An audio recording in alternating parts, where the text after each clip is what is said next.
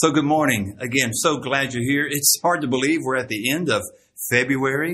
And there have been a lot of really unique and very special emphases in our culture during the month of February. And I pray that one of those for you has been this journey, this teaching series, Walk in Love.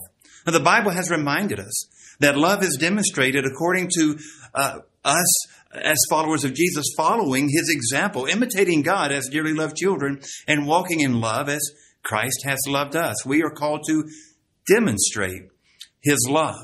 The Scripture also defines love for you and for me. In 1 Corinthians 13, we saw as many as 10 examples of how we are to love well down in the micro details of our lives. And so now we come to part 3, the conclusion of our series, Walking in Love. And I'd like to encourage you on a love that is truly determined. From a love demonstrated and defined now, we see from the pages of Scripture how our love for others should be determined, not deterred and not discouraged, but determined. And from Romans chapter 12, I'd like to share with you 7 principles of a love that is determined. You know, not long ago, the Gallup poll cited the top 3 needs in our nation. And do you know what those top 3 needs were? And I find this interesting. Well, 1, food and shelter. That makes sense. 2, a sense of purpose. And I understand that. But 3, this, community.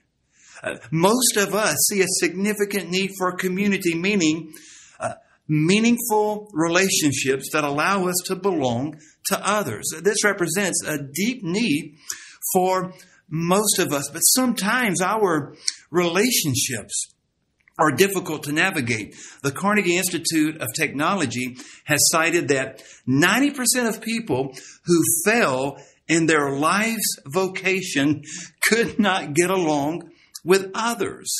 And so there is ample proof in our culture of a need to better persist and to be determined in our relationships. I believe this is the message of Romans chapter 12. When this chapter opens, we hear the familiar call to present our bodies as a living sacrifice. But as you read a little deeper into the chapter and we rediscover an emphasis on our spiritual callings and gifts here, we move to verse 9 where we begin to see how we are to flesh out our lives of sacrificial living. Throughout this chapter, there is the unifying theme of a child of God, a follower of Jesus, setting him or herself aside to love God and to love others completely. And so we are called as a living sacrifice. We are called as people who are indwelled with God's presence and exercising His callings and gifts in us. We are called to love others well. A part of being a living sacrifice is that we are living set apart to God, to love Him first and foremost, and then to love others. And so I encourage you to join me for just a moment in God's Word, Romans 12, verse 9 through verse 21, to discover these principles of a determined love. Now, verse 9 and verse 21 share a common theme. Verse 9, let your love be without hypocrisy, meaning we have the tendency to love with a facade. There's the tendency in the human heart to give a fake presentation of love. And so the Scripture begins with the blunt end of the application. Do not be hypocritical in your love, but abhor what is evil, cling to what is good. And then in verse 21, we're given basically the same message. Do not be overcome with evil, especially in your relationships, but overcome evil with good, with the love that exists in our hearts because of what Christ has done for us. And so with these bookends of instruction that leads us away from evil to that which is good, especially in our relationships, let's now look for those principles that helps us to love authentically, to be determined that our relationships will not fail, that we will not disregard the value of our relationships, but we will love well, and we will have a love that is determined. So here are 7 principles I'd like to give you for a determined love. First is the principle of brotherly love. Now, obviously, when we read in verse 10, be devoted to one another in brotherly love, the emphasis is not specifically just for or exclusively for siblings who are male. No, there's something much deeper here. There is the spirit of brotherly love that becomes apparent in these words. The first principle of a determined love becomes expressed in this principle of brotherly love. Be devoted to one another in brotherly love. Philadelphia is how you pronounce transliterally the Greek term. We have that term in our own country to designate the city of brotherly love, the city of Philadelphia. Love each other with a brotherly love. Give preference to one another in honor. But before we move to the second part of that verse, there is another term here that we need to really pay attention to. It's the word devoted. This comes from the word philostoige, which actually means the devotion that a family shares. So verse 10 gives us philostoige, a family love, and Philadelphia, a brotherly love. And we are called to exhibit this brotherly love that resonates a family connection, indicating that through Jesus Christ, you and I are made one. We have been adopted. God is our Father. And so as brothers and sisters, we have a connection that is Jesus. In 1 John 1, verse 7, we are called to walk in the light as He is in the light so that we can have fellowship one with another. We have a togetherness that exhibits a spirit of brotherly love or family devotion. So the first principle of a determined love becomes expressed in the spirit of brotherly love, seeing one another as family, redeemed by Jesus, loved by God, made one through His Holy Spirit. And we need to see the value in one another. We need not look at one another with any less value than the value of the love of God that exists in the person in front of us. We need to have the spirit of brotherly love. Now, here's the second principle for a love that is determined. The principle of honor. Let's keep reading in verse 10. Be devoted to one another. Be devoted as family to one another in brotherly love.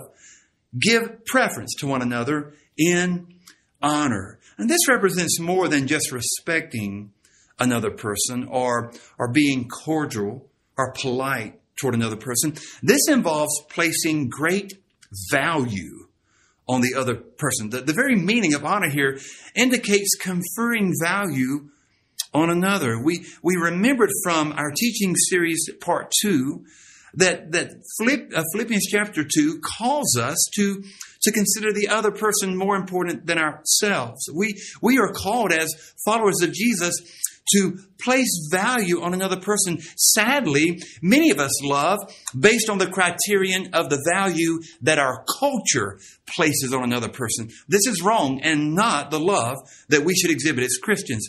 We should ourselves place infinite value on the other, and we should love in that spirit of honoring them. I love how the Holman Christian Standard interprets this.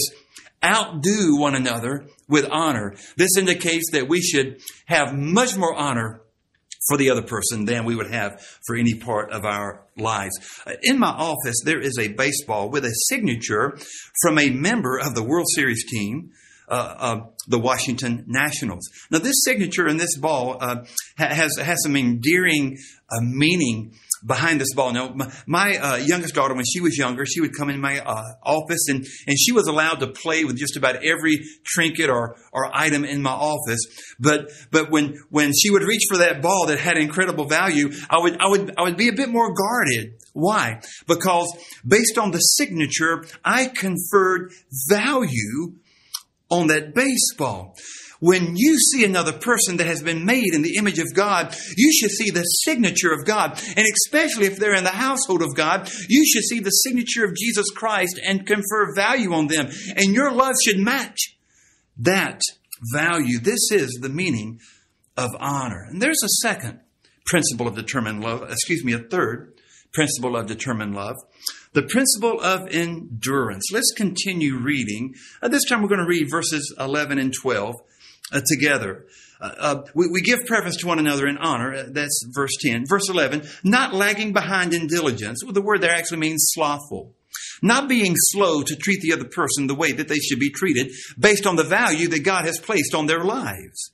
We shouldn't be slow. We shouldn't be slackards in loving others. At times, love is withheld because we're waiting to see what the other person might say or do that may or may not be meaningful for us. Scripture says, no, don't lag, don't be slothful, but be fervent in spirit, serving the Lord. Verse 12, rejoicing in hope and persevering in tribulation, being devoted in prayer. Well, every piece of this language resonates that which endures, that which is diligent. Do not be slothful, but be patient in affliction. Let your prayers even represent this endurance as you pray for the well-being of others, as you seek to love others well. Never allow friction and adversity to diminish the value of the relationship, but endure and with diligence continue to love. This represents the principle of endurance.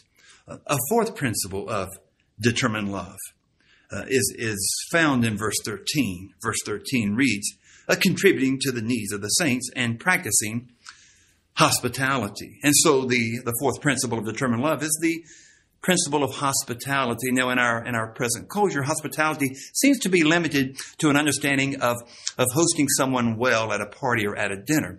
Well, that's just a surface meaning of this term in the Greek. There's something much deeper.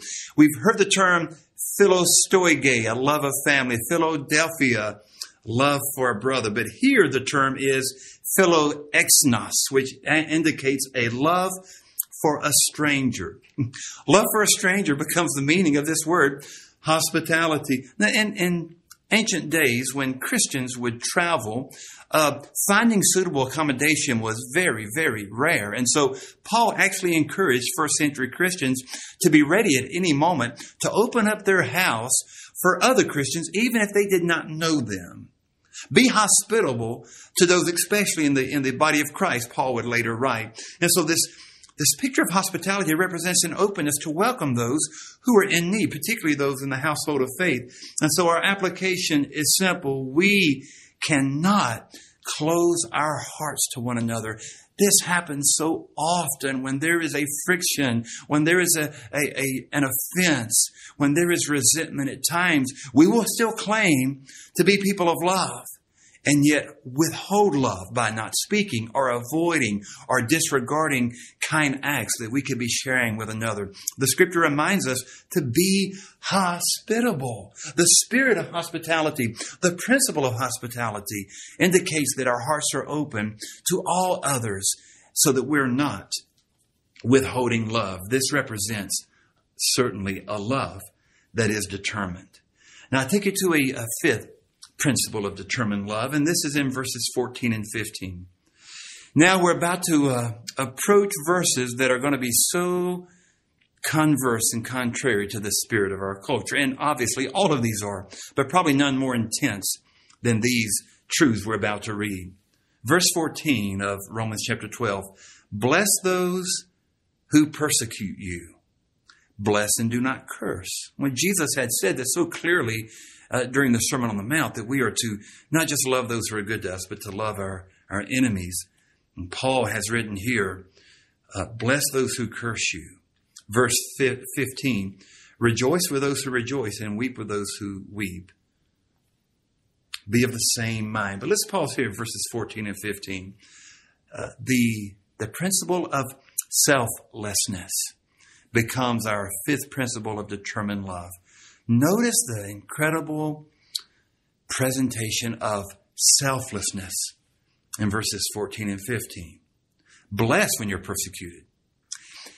Selfishness would retaliate. Selflessness would bless. Bless when people curse you. Selfishness would get another word in. Selflessness blesses when cursed. Rejoice with those who rejoice. Selflessness can be just as celebratory at the goodness and blessings in another life, even as they would be in their own life. Rejoice with others when they rejoice, and then weep when others weep. You know, this reminds me of 1 Corinthians 12, verse 26. When one part of the body of Christ hurts, the entire body hurts. When one part rejoices, the entire part rejoices. Selflessness is at the core of togetherness and oneness. And so these verses call us not to a retaliation or evening the score or only rejoicing when the good happens to us, only crying when the bad happens to us. The emphasis is of a selflessness and really embracing the other person. In the book titled Boys in the Boat, the story is told of working class rowers that took place in the rowing event in the 1939 Olympics in Berlin. The author describes how these blue-collar rowers defied all the Ivy League schools and went to Berlin and even defeated Hitler's rowers and did an amazing finish in the Olympics. As I peered into the story that this book reveals, I found this quote that I want to share with you. One of the rowers described how they were so successful. Here is his description. When everyone is moving exactly together, you no longer feel like an individual. You feel a part of the boat and you feel a part of each other. This is how we won. This is how you always win. You have this loss of self that is so important. Well, I love that. Sounds a lot like Jesus' description of the church, does it not? We should have this loss of self so that the other person becomes just as important as we are to ourselves. This loss of self expresses a selflessness that becomes a powerful way that we practice a love that is determined to defy difficulties and to overcome obstacles. So I pray that in your life there is a selflessness that you can see the other person as worthy of love, that you would move past simply saying what I think I deserve or how that person should be treating me. Move past that to a selflessness where you are giving love in a way that honors Jesus Christ. There's a sixth principle of determined love. Well, this is certainly the obvious one, is it not? Humility. Now for this, we look into verse 16. Verse 16 reads, "Be of the same mind toward one another." I'm reading from the New American Standard. Have one thought. Be together in mind. The Greek word there for mind is phroneo. Have a oneness of your approach. Do not be haughty in mind, but associate with the lowly. Do not be wise in your own estimation. The message here, and other translations of the scripture capture this, the message is one of agreement. Find yourself in an agreeable spirit with others, not being a yes person, but truly trying to find ground upon which you can identify and connect with others. This represents humility, especially according to verse 16, because how should we find this agreement and this common ground of connecting? We should not be haughty in mind. We should not think that if that person doesn't agree with me, I'm moving on. No, we should not be haughty. But what should we do? We should associate with a spirit of lowliness. We should associate with even someone that in our sinful minds we think is lowly. We should connect, and our hearts should be open, and we should humble ourselves before the person in front of us. That's a tall task, and I don't read this flippantly. I understand the challenge of this. But to love well, to love determined, indicates that we humble ourselves before those in front of us, and we treat them more important than ourselves. And we certainly love well as we become humble in their presence. And I'd place a really important footnote here.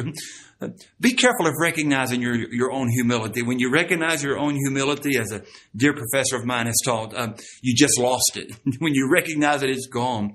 So do not strive to be seen as humble. Simply humble yourselves before others and watch how that love can make an incredible difference. Now we come to the final principle of a determined love. The principle of self-sacrifice. Verse 17 through 20. As I read these verses, you'll notice a theme of how we should love enemies. I cannot conceive of a better example of how to love self-sacrificially than to truly love our enemies, those who are against us. And so I'd like to give you 3 rules for loving your enemy, for sacrificing so that even those who are against you can feel loved. Here are 3 ways, 3 rules for loving your enemy. Rule number 1, verse 17. And this is what we read. Never pay back evil for evil. to anyone. Respect what is right in the sight of all men. So rule number 1 in loving your enemy, stay morally correct. Let no one have an argument against you. Keep your way pure. This becomes the exhortation of this entire passage. Do not let evil into your expressions of relational love, but avoid what is evil so that no one has a cause against you. That's the first step of loving your enemy. Stay morally direct and morally pure and morally right. And do not become disobedient to the Lord in your attitude toward that person, but stay correct so that you'll not lose an opportunity to influence. That's rule number 1. Rule number 2, listen to verse 18. If possible, as much as it depends on you, be at peace with all men. Never take revenge yourself. Second rule is this: seek peace. As much as it depends on you, be at peace with all men. Seek peace. I love Proverbs 15:1. Soft answer turns away wrath. As you face your enemy, rule number 2, be peaceful. Don't be vengeful, which is rule number 3. Rule number 3, do not seek revenge. Proverbs teaches us that revenge belongs to God. He will be your vindication. He'll be your advocate. Let him handle what you might sense is the proper retribution. Give that to the Lord, and you do not take revenge or vengeance into your own hands. That's rule number 3. And then rule number 4. Oh, this is going to pinch a bit. Serve your enemy. Whomever your enemy may be, serve them. Do you hear this in verse 20? But if your enemy is hungry, feed them. If he's thirsty, give him drink. In so doing, you heap burning coals on his head. That represents a sign of repentance. You will bring him to a good place, likely, if you serve your enemy. You possibly can allow their hearts to be opened as you serve. So the fourth rule of loving your enemy is to serve your enemy. This is such a strong calling, and this represents how we love self-sacrificially. There are many other examples. I'm sure that you've recounted many people in your life who sacrificed well to love you, and maybe you've practiced that with spouse and children and coworkers and friends. But one powerful, I would probably say, according to the words of Jesus, the highest way that we can love purely and self-sacrificially, love your enemy. Those who have a disregard for you, love them well. Work toward forgiveness. And when that forgiveness is achieved deep in your heart, continue to serve, continue to love. And these are verses that help us to do that. But serve your enemy. Serve them well. Love them. Pray for them. Don't accept influence that's negative, but love as Christ loves. And let your love be self-sacrificial. I'd like to share with you the story of Steve McDonald. Steve McDonald is a police officer who was patrolling in Central Park. He went to question 3 teenagers over a theft, a petty theft. And as he questioned them, Steve McDonald was shot. He was shot 3 times, once in the head, once in the neck, once in the arm. He was paralyzed from the neck down. Before his death in 2017, after being asked, he explained why he forgave his shooter. And this is his explanation. Looking back, pondering my life since that time, it's clear to me that God was in charge. All he wanted was the opportunity to use me. He just needed my yes. God spoke to me and said, will you love this boy who shot you? And the best way that I could love him was to forgive him. Left to my own abilities, I don't think I would have done it. So I said yes to God. I followed the example of his son, Jesus Christ. And I love and I forgave. This morning, as we come to a close of this time of worship, I just want to ask you, who there might be in your path that truly needs to know your love. I know that sometimes loving in difficult situations is an overwhelming prospect and an unthinkable challenge. But who is there who has maybe even left a destructive wake in your own life? Yet God may have been placed there to know your love, your forgiveness, to know your grace and your mercy. There's no room for vengeance. And there's no room for retaliation or cutting back. There's no room for trying to get in the last word or having your own agenda superimposed on the life of another. There's no room for dismissing opportunities to love simply because of your own personal priorities and emotions. No, we are called to love. And we are called to love well. And loving according to how Christ loved us is not easy. Sometimes it's rejoicing, and sometimes it's celebrating, and other times to love is just a complete challenge. But I encourage you to love well. These 3 teaching sessions in the Walking in Love series has opened our eyes and hearts to some very familiar truths, but truths that are practical on how we demonstrate love as Christ has loved us, and how we define love by knowing that love is patient and kind and does not take into account a wrong done, and love is pure, and love honors truth, and love says no to evil, and on. We see how the Scripture reminds us of true love, and then we turn to Romans 12 and we hear these callings to be determined in our love, to have a brotherly love, and all of these other incredible examples we've seen from this passage. But I want to leave this thought with you from the life of Steve McDonald, the police officer who forgave his assailant, the one who shot him and paralyzed him. And his comment, as you recall, is this: I knew I had to say yes to God. I said yes, and I loved, and I forgave. Let's say yes to God, and let's love, and let's forgive, and let's knock down walls, and let's put aside compartments, and let's say no to hypocritical love and prejudicial love, and let's love as Christ loves. And let's say yes to God, and let's love, and let's forgive. I'd like to pray with you. Father in heaven, thank you for teaching us in this series. Thank you, Father, for a fresh reminder of a simple truth: to walk in love.